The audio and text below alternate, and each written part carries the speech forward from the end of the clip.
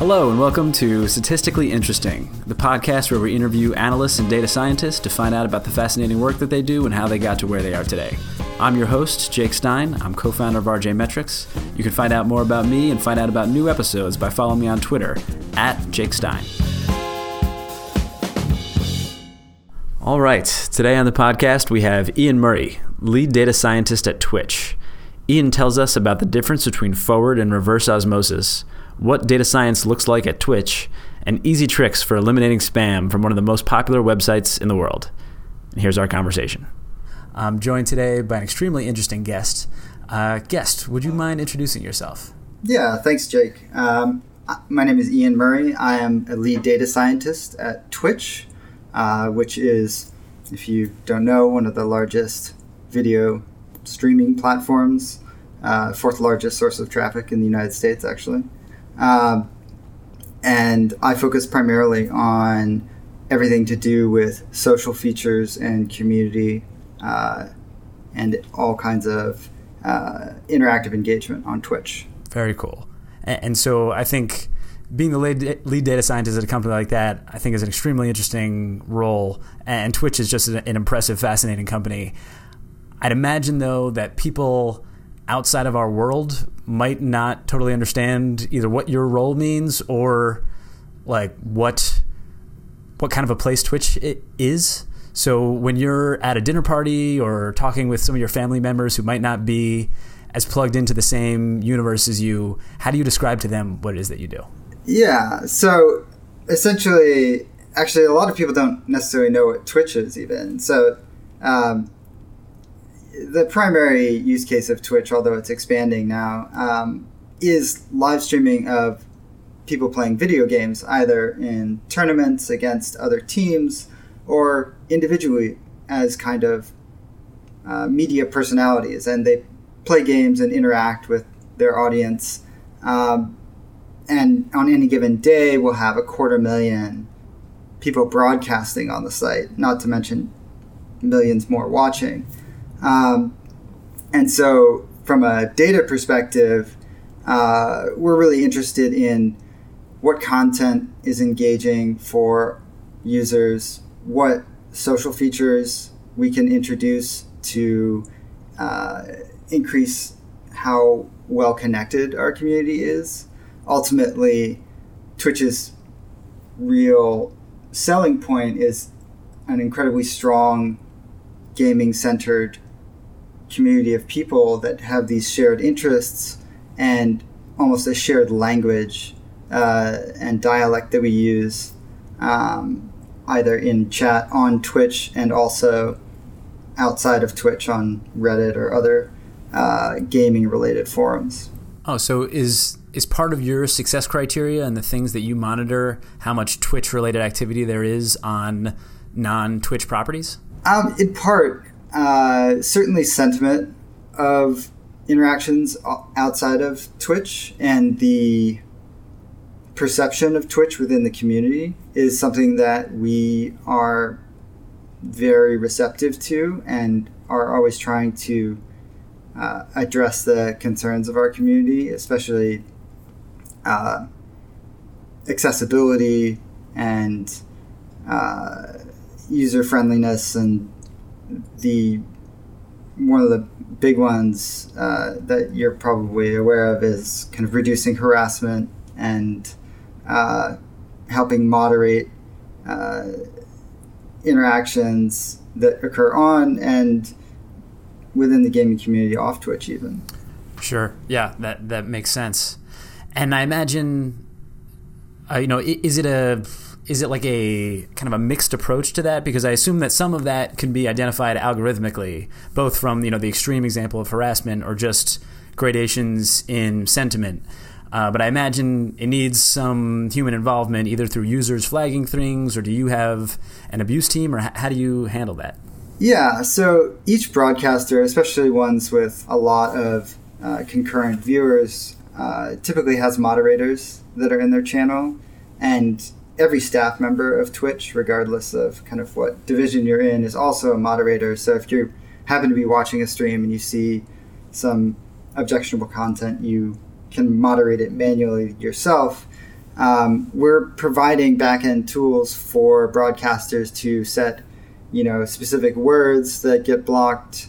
You can either block out the word, or you can not show the message entirely if it contains something that you find objectionable. Oftentimes, broadcasters will stipulate kind of what they think is acceptable to their community, because each broadcaster and each set of viewers that's interested in that broadcaster has their own mental map of like what's offensive and what's not offensive, and over regulating can be often as bad as not regulating or under regulating, because you essentially quell some of the personality of the community.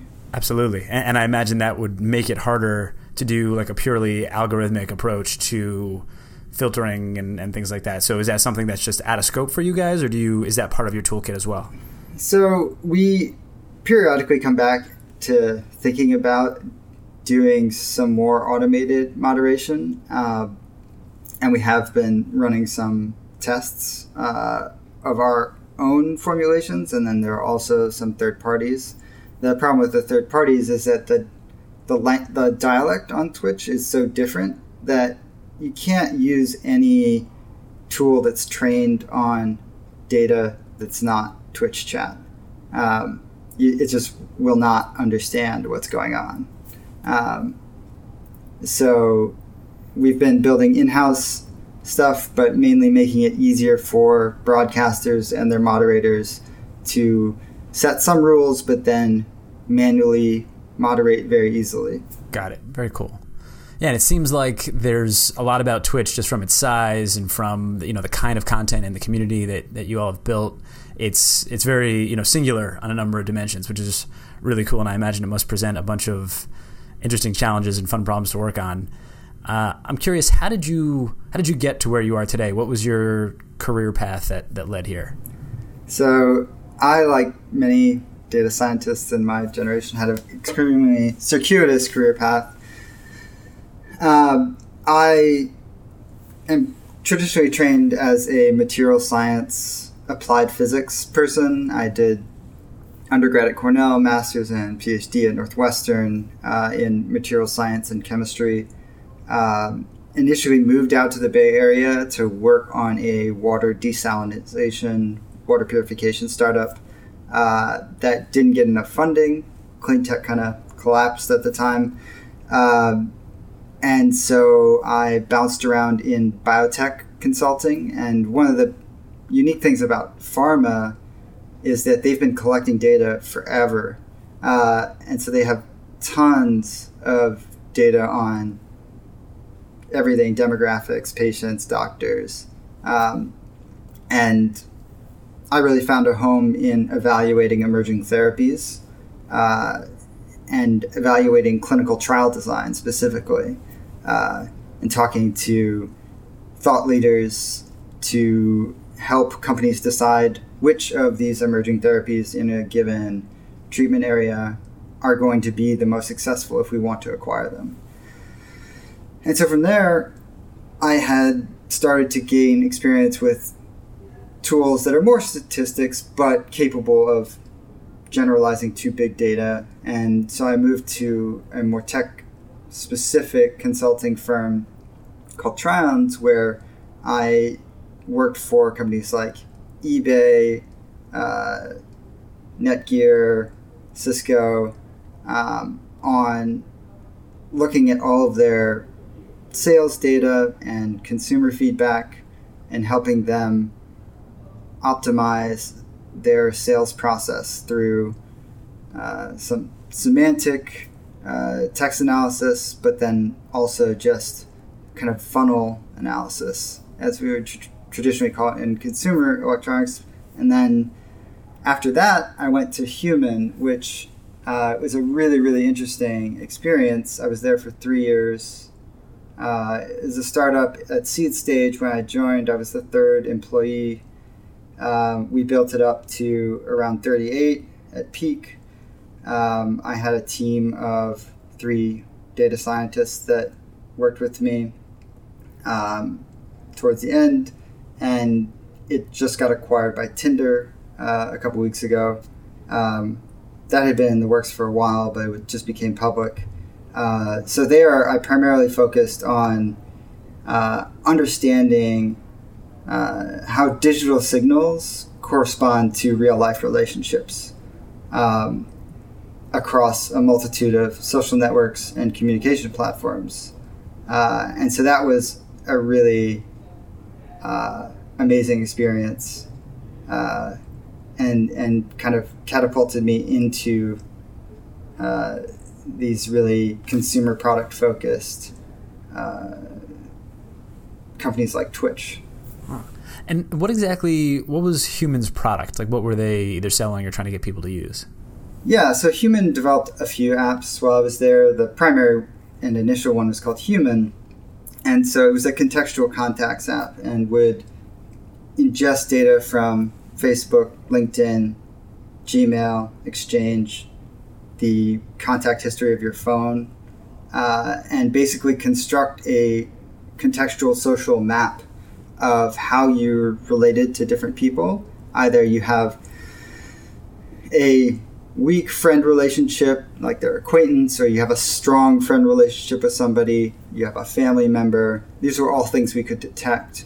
And so we built algorithms around, what does it mean for this user that they were tagged in a photo with somebody, or that they sent them an email, or that they were CC'd on an email along with this person. Those all meant very different things across the whole population, but then for each individual user. And so Human was really an experiment in distributed social network analysis, where we empowered algorithms on individual devices to kind of compute these various aggregate factors of social tie strength, as we would call it. And then we constructed a global graph that allowed us to show you the strongest mutual connections between you and somebody that you just met, or the best method to contact them. Or if you landed in a city and you had a setting that you enabled on Human, it would alert other Human users that, hey, I'm visiting, because it would know that you don't live there, and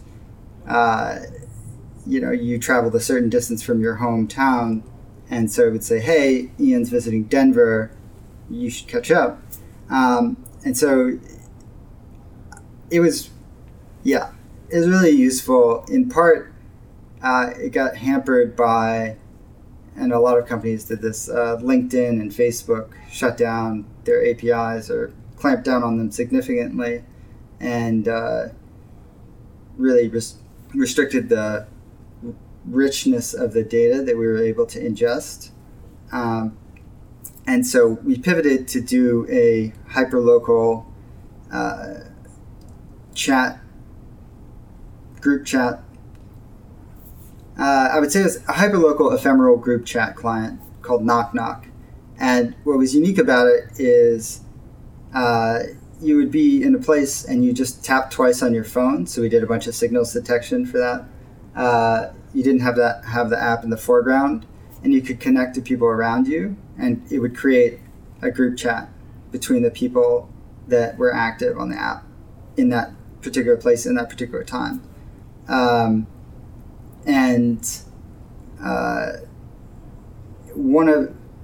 I think there may be other people that have figured it out since then, but at the time we were the only company that was able to do Bluetooth beaconing cross-platform with Android,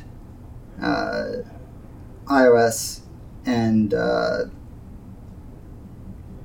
Windows Phone, actually, which nobody used. But so was the actual chat running over Bluetooth? Like, could you, if you didn't have cell service, you could still chat with people locally? Yeah.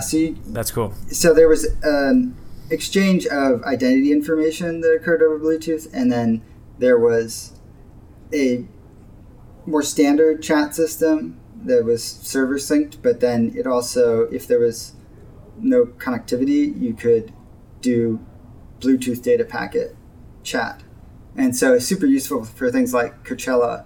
You're out in the middle of nowhere, no service, but you can still create and have a group chat between people. That is really cool. And do you know, Tinder's plans for this? Are they going to keep the apps as standalone? Are they going to incorporate that functionality into Tinder? Or so my speculation, which I think is as much as I can say, is that Tinder is very interested in incorporating some of this functionality into either their core app or some spin-out Tinder branded app for hyperlocal features. I'm also curious to dig in a little bit more about the I think you said it was a material science and water purification startup. Was that Z-Nano? Yeah, it's called Z-Nano. Effectively, research out of NASA Ames laboratory in Mountain View had developed this relatively scalable, self-assembled membrane that had very small pores, but very high water diffusion rates. And so it was able to act as a membrane, what we would call a forward osmosis membrane, where water could get through, but salt could not. And we've seen additional innovation in this area since that time with that company. I think the industry leader is either Raytheon or Northrop Grumman. They did an interesting porous graphene solution to this that is being used by the DoD or investigated for kind of actual application for the military. And theirs is graphene. What was the actual material that Z-Nano was using? So Z-Nano was a self-assembled organic composite. So you essentially have these very thin lamellar sheets of these oriented organic molecules, and the polarity was such that water was able to navigate through these bipolar regions, but salt would be occluded from those regions. And so it was able to kind of wind its way through to the other side of the membrane, but salt was not. And would that just happen on its own, or do you need to apply some sort of pressure or something like that to force the water through to the other side? Yeah, so you can either apply a pressure or a salt concentration gradient. So one of the things that people don't necessarily know is that a lot of these desalination techniques are multi-stage. So you would have a forward osmosis membrane, water you wanted to treat on one side, and then a highly concentrated salt solution on the other side. And you would pull that intake water via that salt gradient, but then you would have a very pure salt solution because you would filter out a bunch of other compounds and large, kind of more problematic salts, if that makes sense. And then you use pressure to force it through a reverse osmosis membrane, which is what people typically think of when they think of desalination, is high pressure on reverse osmosis membranes. And by doing this dual stage process, you increase the efficiency of the overall process, and you reduce the damage and replacement time needed for the reverse osmosis membranes, which are very expensive usually. Got it. And what makes one a forward osmosis and the other a reverse osmosis membrane? It's just how you use them. Technically, you could stick a reverse osmosis membrane on the other side of this kind of dual stage. It would just be not optimized like our membrane was, to have high diffusivity without pressure. Oh, okay. So reverse and forward, they're more about whether the absence or the presence of pressure rather than the kind of the membrane? Yeah. Okay. Yeah. So that there's no pressure being exerted. It's the water is wanting to flow across to equalize the salt gradient. Got it. That you're creating. That's super cool. Okay, yeah, I've read on the side of bottled water for I don't know how long, made with reverse osmosis, and never know what it meant. So very interesting. Yeah, and one of the interesting things was this is another one of the NASA space program legacies. This is what they use to recover, I'm going to air quotes, wastewater on the space station, because there's no water in space. Yeah. So, every amount that you can extract and purify is important. And so the fact that I was working on this in 2011, and that's a legacy of the 1960s and 70s space program, is just mind-blowing that it's still impacting and cutting-edge research. That is extremely cool. And do you ever see the movie Waterworld? Yeah. So that in the beginning, that was their version of cutting-edge osmosis technology, where the guy peed in the machine. Yeah, which you can do, actually. Really? Wow. Yeah. Did you? I have not done it. I knew what the follow-up question was going to be there. I couldn't not ask that. I couldn't. And no self-respecting interviewer could avoid that question. Very cool. Thank you for explaining that to me. So switching gears a little bit, in the kind of work you do now, and I guess at Human and other roles too. I know one thing that we find is that sometimes there's an analysis that takes a huge amount of effort and doesn't really pay off because the data just didn't turn out the way that you were hoping, or vice versa, that it's it's a very straightforward analysis, doesn't require any sort of advanced statistical or any quantitative tools, but it turns out to be really valuable. I'm curious, can you think of an example where you had something with that kind of huge, or a member of your team had some kind of huge bang for the buck, where you got a tremendous value to the organization, whether it's in terms of money or engagement or however you measure success and value for something that was relatively straightforward to do the analysis? Yeah. One of the interesting examples is, and I'll have to explain a little bit about Twitch. So Twitch has chat, which is kind of a group engagement of anybody that's watching a particular streamer can chat alongside. But you can also direct message, and we call those direct messages whispers. And so we launched Whispers maybe about a year ago now, and didn't have much of a problem with spammers or abusive content, but a few months ago just saw this huge spike in spam, like promotional spam, being sent via this Whispers method. And that's actually really a disrupting thing for users, because Whispers pop up their own little dialog box. And so we were wanting to take very swift action against this. And, if you pose this question to data scientists, a lot of them will say, oh, well, you do some latent semantic analysis and TF-IDF on the content of spam messages versus non-spam messages, and you create a classifier, and et cetera, et cetera, et cetera, which is a valid approach, but is not something you can do in a day or two.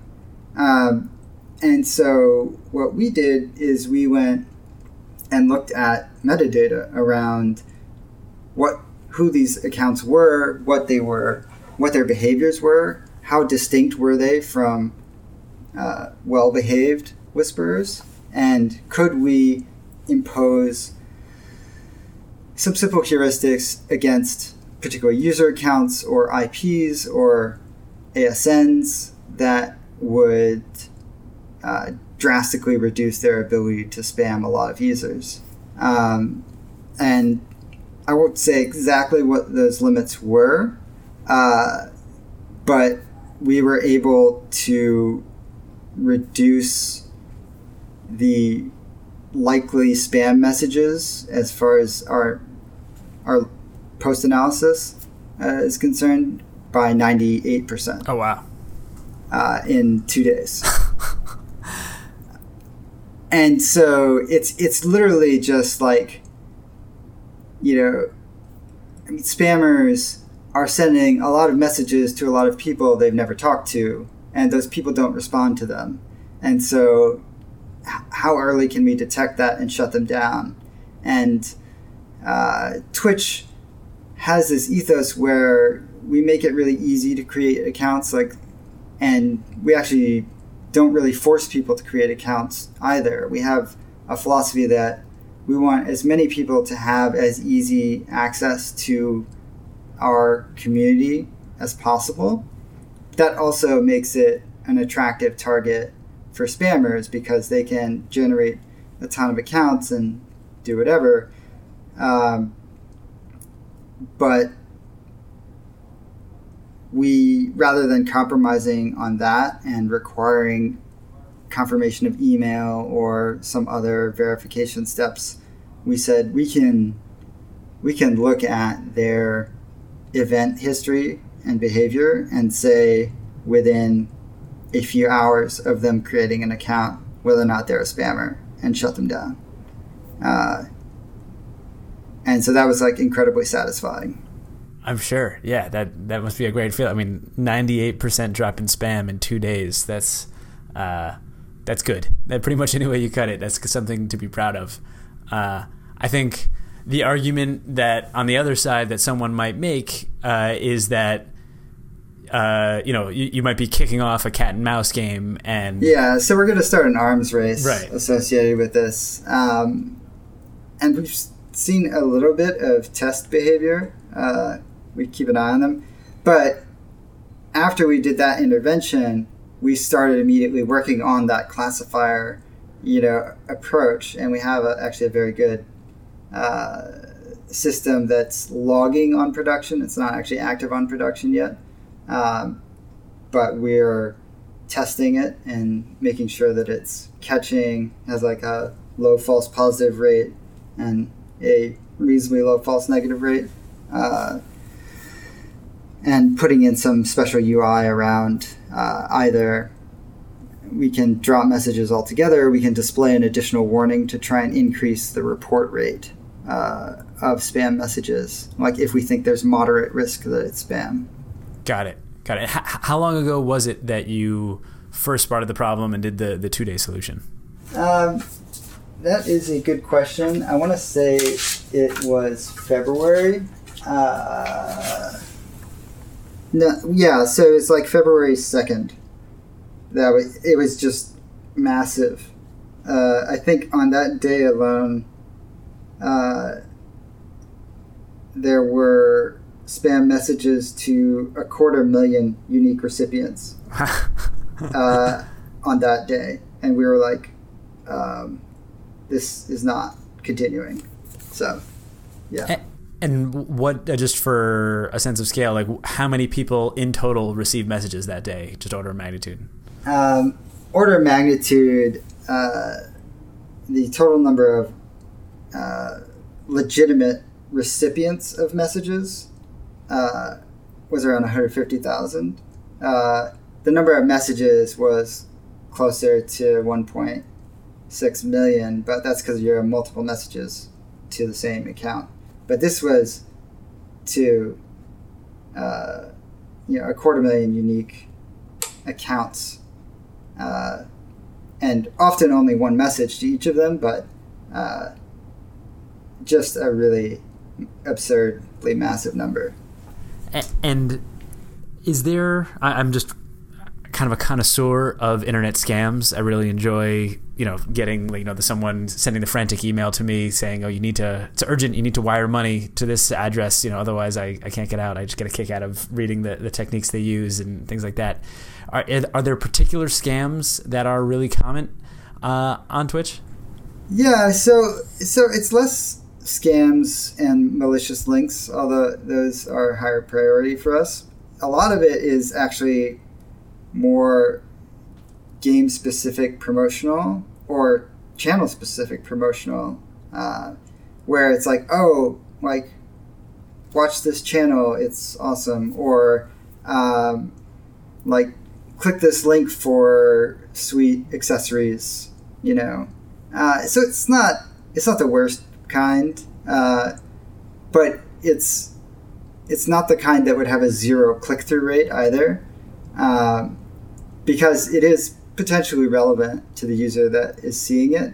It's just kind of like a guerrilla advertising mechanism, and it's annoying. So we have less problems with outright scams and malicious links, and more just like game related product promotion. And then I'm also curious about, I guess in some ways, the opposite of my original question. You know, what has been something where you did need to pull out, you know, the bigger statistical guns or computer science guns, and you actually, you know, you were able to get something valuable, but only after deploying some higher level tools? Yeah, so I think we've had a couple interesting cases with recommender systems where we employed relatively sophisticated collaborative filtering to come up with what were very good recommendations based on what you had most recently watched. But what we found was that where we were making those recommendations actually reduced the overall content consumed by that user. And we struggled to kind of figure this out, but we were kind of redirecting people away from their primary content, kind of like distracting them, like, ooh, look at this shiny thing. They would go look at the shiny thing and then be like, nah, and then they would bounce from the site rather than staying on the channel that they originally came to watch. And so that was really interesting in that the better we were at recommending things, the worse our top line metrics became. It was really crazy. That is crazy. And so did you just pull out that recommender entirely, or what's the state of that right now? Yeah, so we're relocating it and trying to figure out the best way to use it. The intermediate solution is to only show those recommendations on channels that aren't live.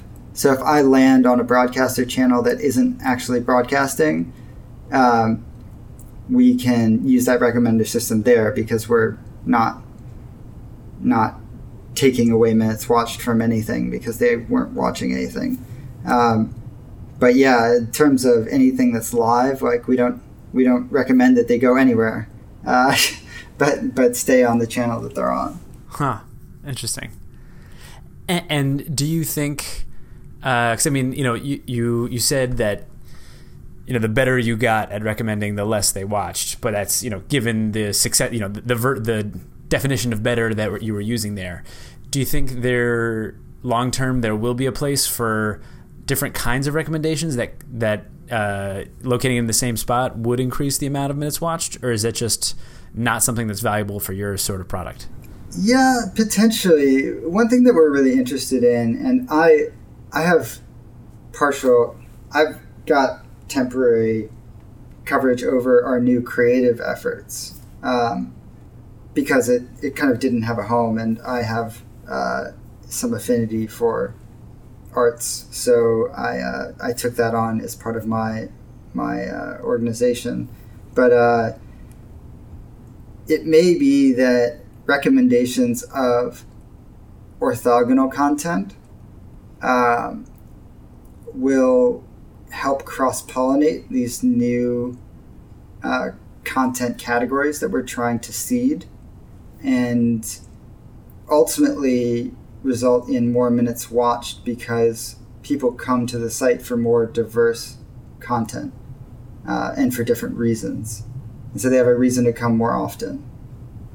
But that's like a longer term thing that you have to study, because you're looking at week over week or month over month retention and growth in engagement, as opposed to that session, looking at an individual session. Got it. Interesting. And can you talk about what some of those orthogonal categories might be? Yeah, so creative encompasses painting, digital graphic arts, like building things. We just launched a food channel that's been really successful.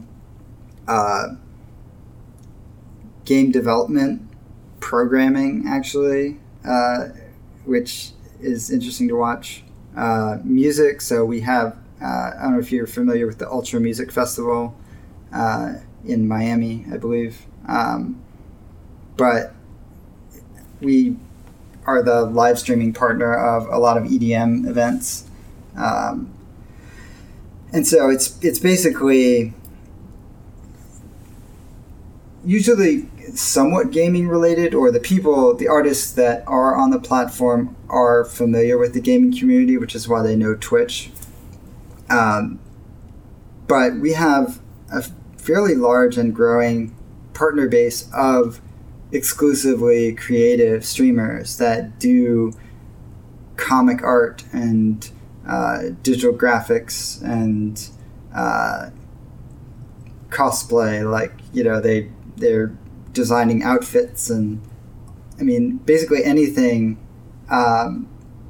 you could think of, and it's actually really engaging. Like the communities are a bit smaller than the gaming chat rooms and broadcasters, but that makes them more intimate and more interesting in some respects.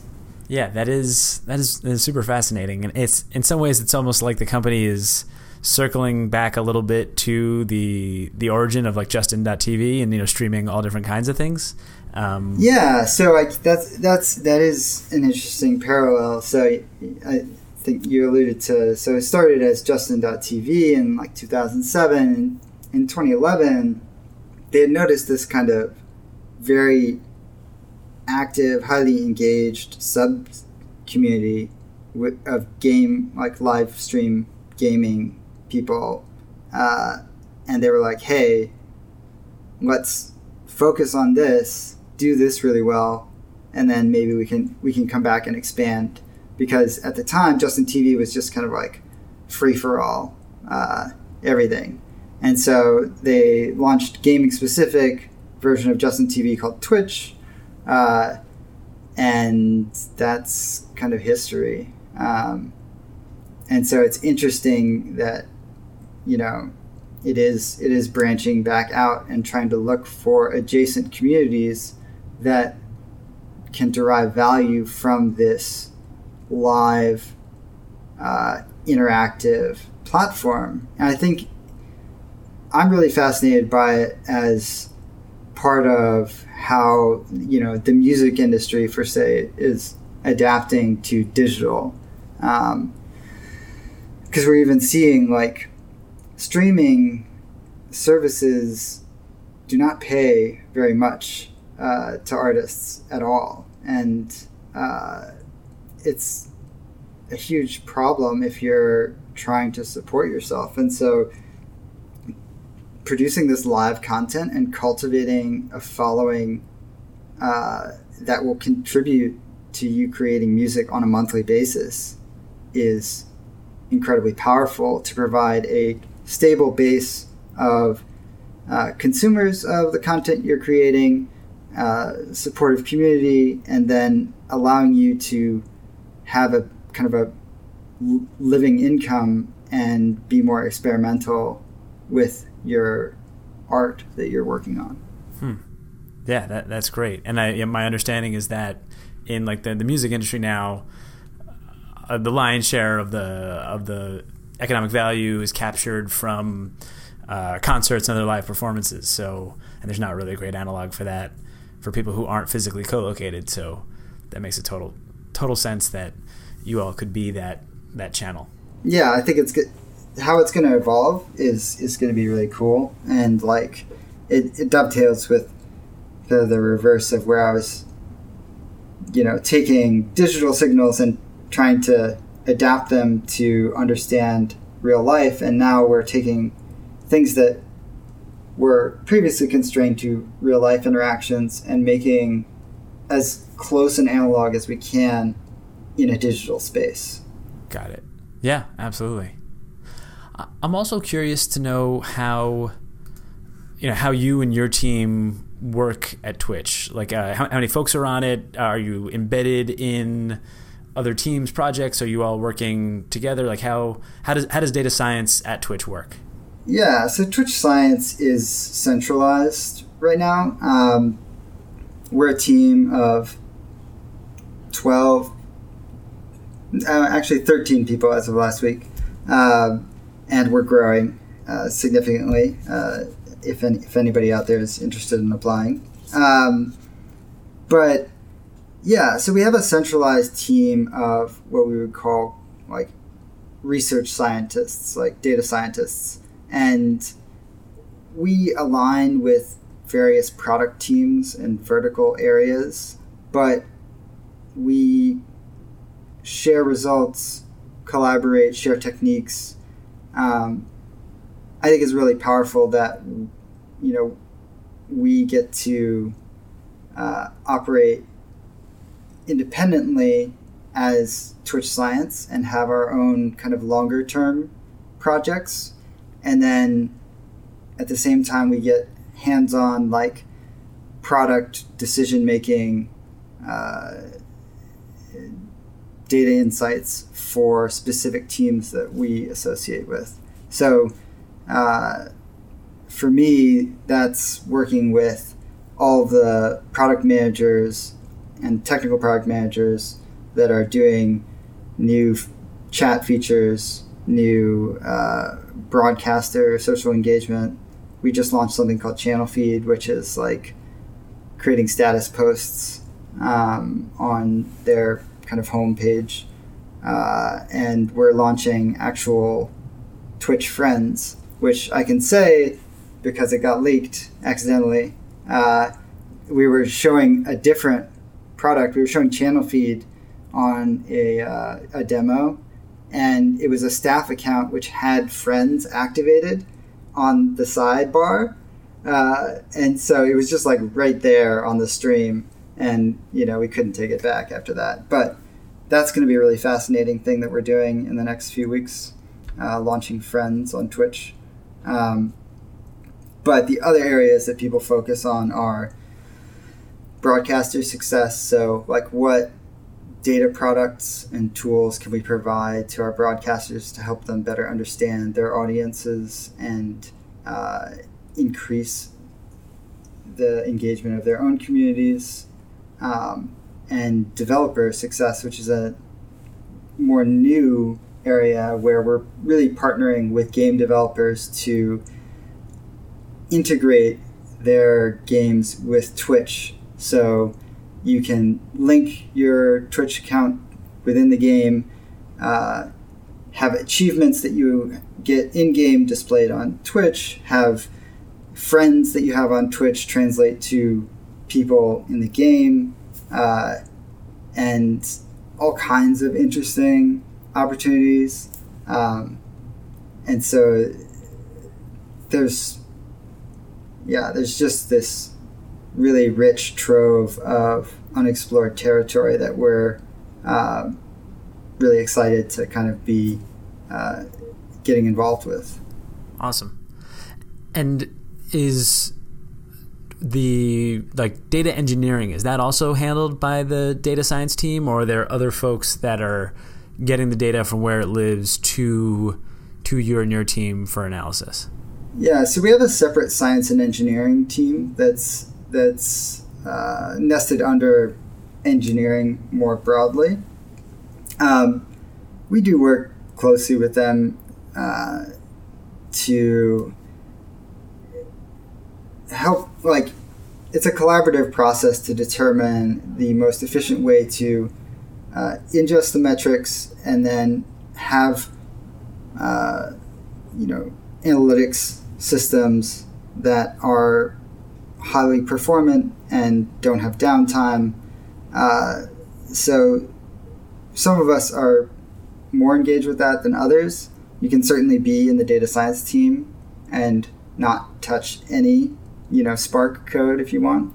And at the same time, you can be involved in that ETL process if you want to.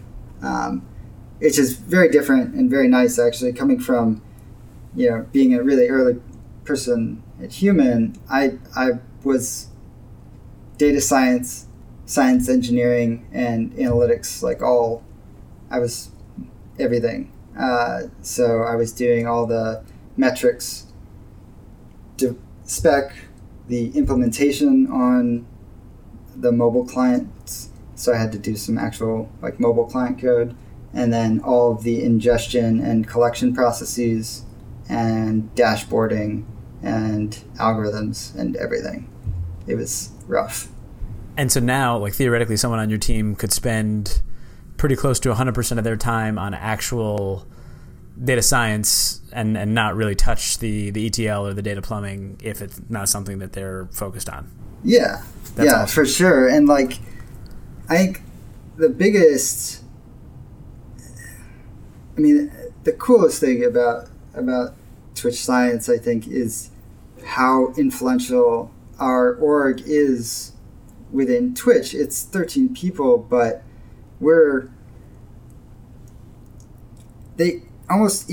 if there is a room where a decision is being made, somebody from science is in that room. Because our culture really values the data and rigor and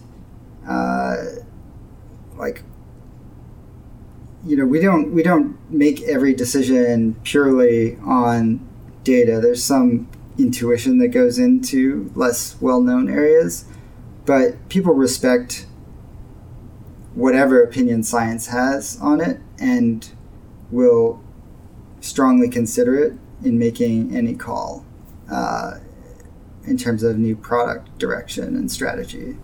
That's really great. Yeah, and I think both from the ability to focus and the level of influence and importance that it's given within the organization, I think that's definitely rare. So yeah, that sounds like a really awesome place to do data science. Yeah, I'm relatively new, and so I'm benefiting from a lot of work put in by Drew Harry and Brad Shumich, who are kind of my co-leaders in Twitch Science and predate me. But really, I think I've seen semi-large organizations where data science can kind of be almost be perceived as downers, telling people that, that's not really going to work because of this and this. And we've done a really good job of being solutions people. Okay, maybe exactly what you propose won't work. Let's figure out what is going to be the most effective use of engineering time. What will move this product team's numbers, and can we make really intelligent resource decisions, and save you time and headache, and be integral partners in this product development. And so that's kind of how this influence has been cultivated and maintained within the organization. That's great. You mentioned Spark earlier. I'm curious to hear what makes up the stack that the science team relies on. So primarily what the science team will interface with is Redshift. So there's an ETL process where there are metrics coming in from 12 different platforms where Twitch has applications. And we do some batch processing, some ETL, and we are piping it into tables in Redshift. And a lot of it's built on, well, everything's built on AWS, obviously, because Amazon bought Twitch, and we get pretty sweet deals on AWS, aka free. That sounds nice. But yeah,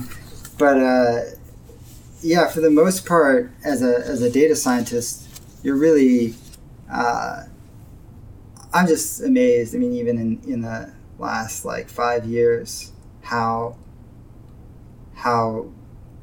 efficient you can query against massive data sets in Redshift. And so there are a couple of different ways you can interact with it. We have kind of a SQL visualization front end where you can query against Redshift kind of with a SQL-like syntax and create charts and reports and share them around.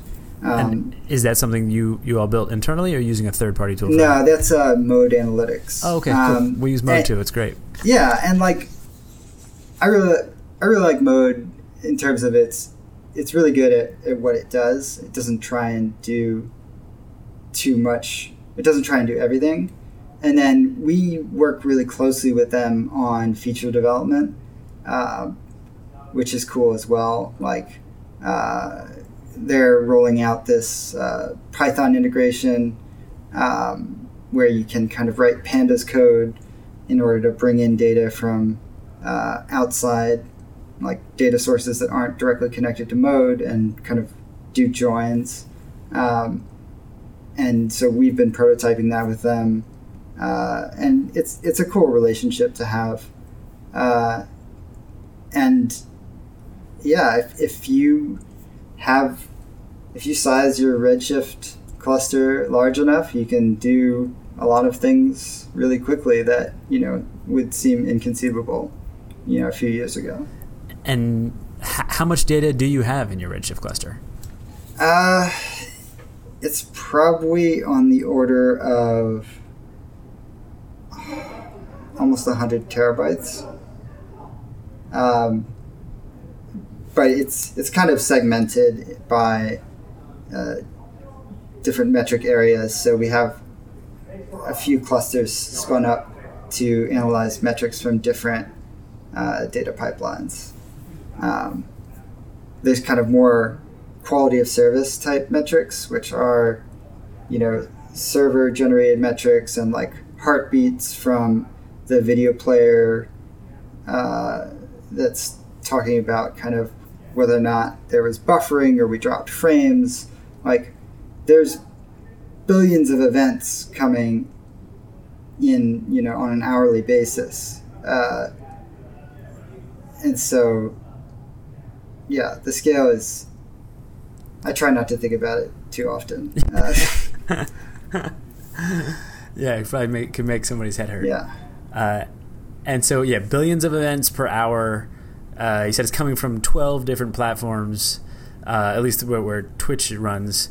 And to your knowledge, is all that ETL code or scripts built in-house, or are any third-party tools used to get all that data into Redshift? Yeah, so the ETL is in-house. And the most recent stuff, I think there's probably some legacy scripts that I'm not familiar with. The most recent stuff, is Spark Streaming. And for some of my recommendation systems, I'm using GraphX and mlib.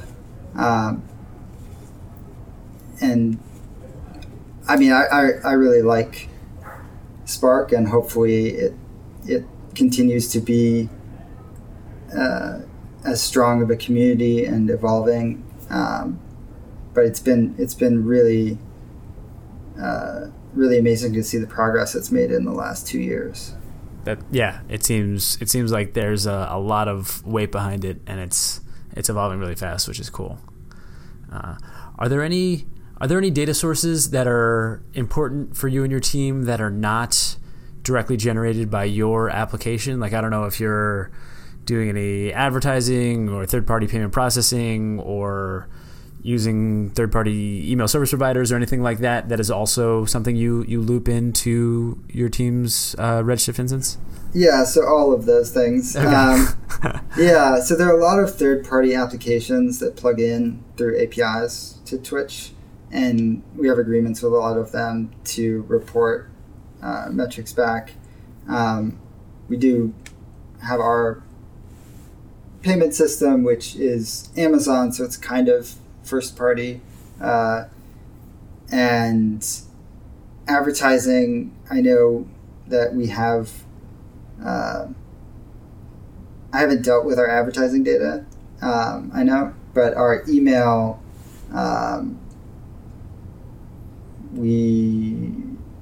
it's a hybrid internal, external system, but creates tracking events that end up in our regular analytics clusters. And how big is I think you called it the engineering and science team that's responsible for moving all that data around and I assume transforming it and normalizing it? How big is that team? So science engineering is 6 people at the moment. And so they do the ETL. They also build kind of internal tools for us to introduce new metrics to the pipeline without bugging them about it. I think like the best programmers are lazy programmers. And so they create systems so that we can like self-service, create schemas, and ingest new data into the cluster. And yeah, they're real rock stars at that for sure. Interesting. And then if you thinking about, I'm sure you've got a lot of different things on your roadmap. If you could choose one question and you've got a magic wand and you can instantly answer that question right now, what would it be? I think it would have to be what is the key user pathway to go from a casual like logged out user that just lands on Twitch, maybe repeat viewer first time, but converting them into somebody that actively chats and follows and subscribes to different broadcasters. There's a very bimodal distribution where we have extremely highly engaged core users, and we have a lot of like transient, passively interested, and so like how to migrate people across that user, kind of that user story, that user flow. I'm intently focused on that and trying to tease out signal from the noise, and have some theories, but nothing I would consider concrete yet. Got it. And how do you think what would you do with that once you let's say you got a full understanding of it? Well, I think that if we have an understanding of the pathways, we can nudge these passive users or incentivize them to take some of the preliminary actions along this pathway. And we try not to, we don't like, I don't know what the right term for this, we don't force people to log in to do almost anything except for chat, because that kind of requires a username. But we don't want to be kind of draconian about like making people create logins. We want them to see a feature that they want to use, that's value add for them enough for them to want to create a login, and to come back and engage with the site. And so exactly whether or not we have those features already and we're just not getting them in front of people at the right times, or if we need some new way to engage those passive users, like as a kind of a gateway. we'll see. I mean, that's an open question for us. Makes sense. There's actually one other question on tools that I forgot to ask you, but I'm interested to know. Is there anything that right now you and your team are rolling your own for, that's something that you or maybe another team has built out internal tools for, that you wish you could outsource or buy a third-party tool or service to replace that part of the stack? For the things that we do use internal tools for, they're very good. I think the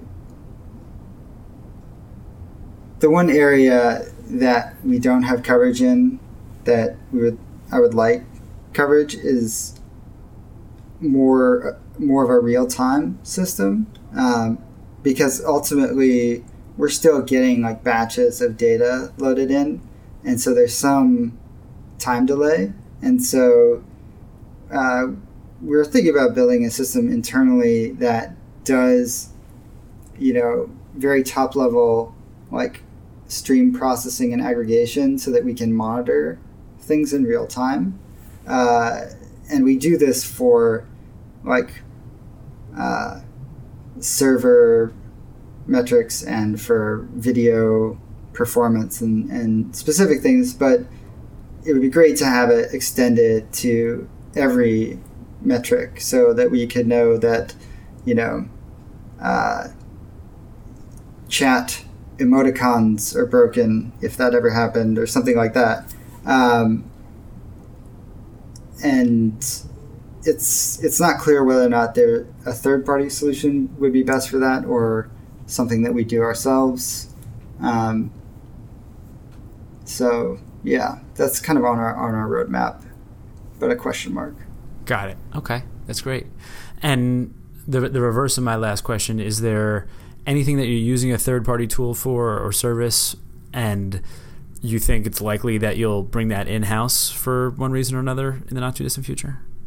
It's essentially something where we have an analogous thing that we're running in-house and that's working pretty well. And it's just a matter of making sure, like moving everybody in the organization off of any dependency to the old systems, and moving them onto our internal ones. And so that includes like certain data products that are like driving dashboards surfaced to broadcasters, like our marketing team, and promotions, probably, the less technical areas of the company have some reliance on a legacy metrics tracking system. But we have a roadmap to replace it with an internal system, and part of that roadmap is to make our data more up to date, or more lower latency in our ETL process. Got it. And what is the latency in your ETL process? I know you mentioned it's batch processing, but how frequently do those batches happen? Right now, it's every 2 to 3 hours, and for certain, we call, tier 1 metrics, it's down among the half-hour range, but yeah, it can always be better. And I think it's sort of reasonable to not talk about the one specific tool you have in mind that you're planning on replacing with the internal solution, but generally, I'm sure there's a lot of vendors who see a company like Twitch and would be super interested in having them as a customer. What are some of the reasons I guess what's most commonly the reason why you choose to go in-house versus a third-party vendor? Is it just that not many people can deal with your scale? Do you need a ton of customization ability? Like why and it seems like you do a lot of things in-house. Why is that? It's scale. And I think part of it is that we have because of the video team. So the amazing thing about Twitch is the amount of optimization and customization of our video delivery systems. And as part of that, this very metrics and tracking driven culture where we had internal expertise because of building out this world-class video streaming platform. And so I think that in part is why it was easier for us to do it in-house, because we already had those experts. We didn't have to necessarily build a team from scratch. And then the scale, I feel like we've talked to a few like data visualization vendors or even like ETL type vendors, and you start talking about the size of the event streams, and they kind of get pale very quickly. I buy that. Yeah, it's a lot of data. Yeah. Cool. All right, that makes sense. I know you mentioned that you're hiring and the team is growing now. Where, if someone's listening to this and they're interested in finding out more and applying, where should they go?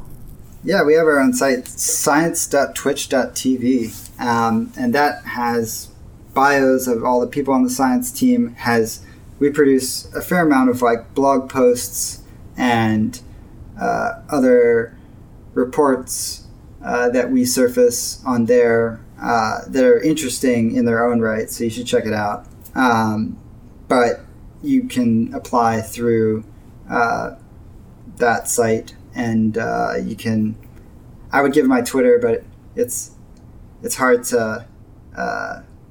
It's a lot of letters, but it's linked from science.twitch.tv, so I'm sure people can find it. Okay, cool. And I'm sure if they just Google for Ian Murray Twitch Twitter, that'll probably pop up too. Yeah, I'm like pretty close to the top. If you just even do Ian Murray, there's like nice. There's a minister of parliament in the UK and a professional soccer player that kind of screw up my results. But other than that, I'm moving up in the world. You should be proud of that. I'm still doing battle with Monica Lewinsky's lawyer was named Jake Stein. Oh, yeah, so he was pretty famous for a while. And there's also some like Australian decathlete who consistently keeps winning races. Well, so that's not so bad. Yeah, I mean, you're at a bar, a girl looks you up, he's like, "Ooh, decathlete." Exactly. Awesome. I haven't had that happen to me yet. I think people meet me and they're like, "Well, this guy is obviously not the athlete."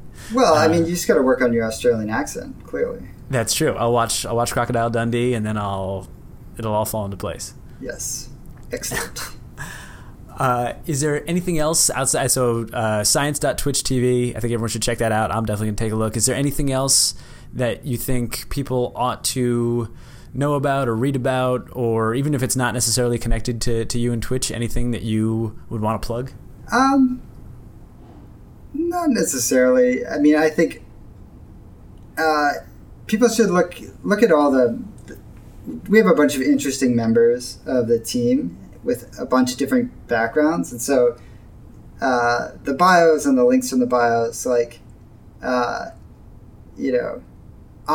may be like one of the less interesting people on the Twitch Science team, so I encourage people to scroll down even past our blog posts and check out the other team members, and I think that's like the biggest selling point of Twitch Science in terms of hiring people, is just like the great team that we have. Is there anybody on the team who knows as much about osmosis as you? The sad thing is there might be somebody that does know more than I do. Like, the fact that I did it for a startup company does not mean I know the most about it. Like, we have a lot of scientists.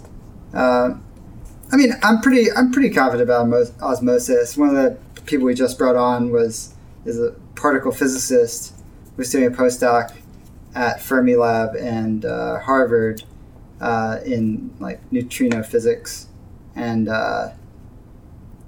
yeah, she's got the coolest dissertation I think so far. Yeah, she sounds like she's probably not a dummy. I would buy nope. that. Yeah, it definitely sounds like a super interesting group, and I think you're plenty interesting. But I'm going to check out some of the other folks too. Cool. Was there anything that I didn't ask that you think I probably should have, or something that would be really interesting to talk about that we didn't cover? I think one of the things that varies by company is kind of like how data science interacts with the product organization, and like who you consider your customers, and whether or not data scientists consider like the audiences, how they consider the audiences that they're producing data and reports for. It's just something that's been really fascinating for me, coming from a startup to what is now a reasonably large organization. Twitch just passed 500 employees.